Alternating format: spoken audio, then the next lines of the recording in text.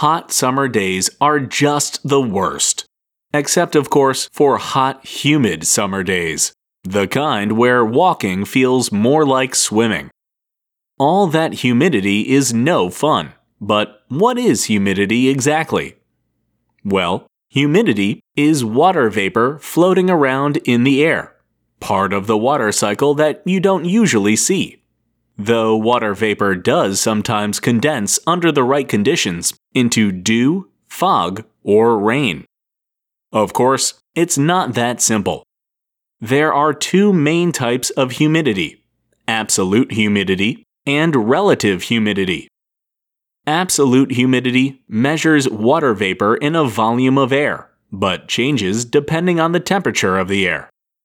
Relative humidity takes the current absolute humidity and turns it into a ratio of the highest possible absolute humidity in a volume of air, expressing that ratio as a percentage. That's what you see on the Weather Channel.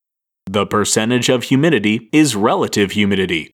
And the closer to 100% humidity, the muggier it is. If humidity does reach 100%, that means the air is as full of water vapor as it can get, and usually indicates that it'll begin raining soon.